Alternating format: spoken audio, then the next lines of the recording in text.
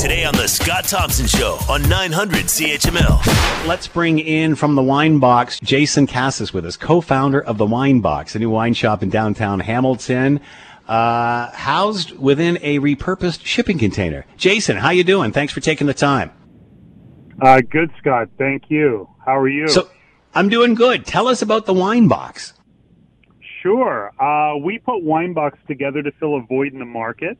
It was, it's very difficult to find small lot farm wines when we live in the confines of of government run, wine shops, as an example. So what we did is we got together with a group of agencies that represented small lot farmers, 5-acre farms, 15-acre farms, 50-acre farms or less, all traditional method of production. And we listed them on a website called shopwinebox.ca. And we opened a shipping container on King William Street in order for people to taste and experience some of the wines as a pop-up.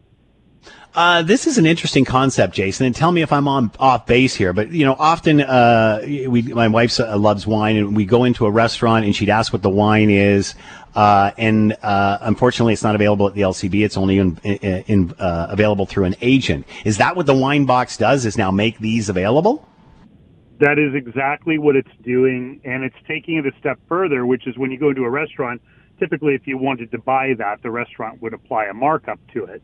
Yeah. And because they've got overhead to pay, right? Very different type of overhead. Whereas Wine Box ships direct to your door, so therefore it doesn't have the same overhead as a restaurant. But we took the great small lot farms that we represent, small lot wineries, off of the lists of these restaurants and put them on Wine Box. We certainly, or maybe not. People don't realize that there is a lot more out there to be sampling other than what is available just at our local LCBO. Correct, and that's exactly why we did it. The LCBO does an exceptional job at filling the mid-market to high-end market, and it doesn't, only by virtue of its size, is it able to bring in product. 600 stores, how could you possibly order from a 14-acre winery, right? You would take all of their inventory for years. So in this case, we're taking product. When you order on Wine Box, you have to be certain that if you like a bottle, and you can order by the bottle, like you still have to order a minimum of $50, but you've got to make sure that, if you like that bottle, it may not be there in 2 weeks because we only get a half skid of it, or 6 cases or 12 cases as an example. What's the response been like from small producers on this? They must love it. They love it. We're getting calls from all over the place from agents that represent these amazing small farms that have never been able to come into Ontario that are so happy. Now, keep in mind, everything still has to be cleared through the LCBO's, consignment warehouse, if you will. Yeah. But it still gets distributed through Wine Box at a very low markup.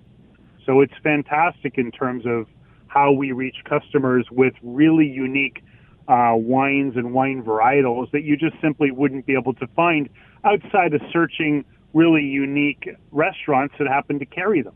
And that's a great idea. They're typically not set up to distribute them. What a great idea. A location and a website to find you. Thank you. Yeah, shopwinebox.ca. If you want to experience these wines in person, you can come down to King William and Houston across from the French from 3 p.m. until 9 p.m. Wednesday through Sunday. King William and Houston, shopwinebox.ca to find out more. Jason Cassis with us, co-founder, of the Wine Box. What a great idea, bringing in stuff that isn't necessarily available at the LCBO. Jason, thanks so much for the time. Good luck with all this moving forward. You're so welcome. Thanks for having me, Scott. The Scott Thompson Show, weekdays from noon to 3 on 900 CHML.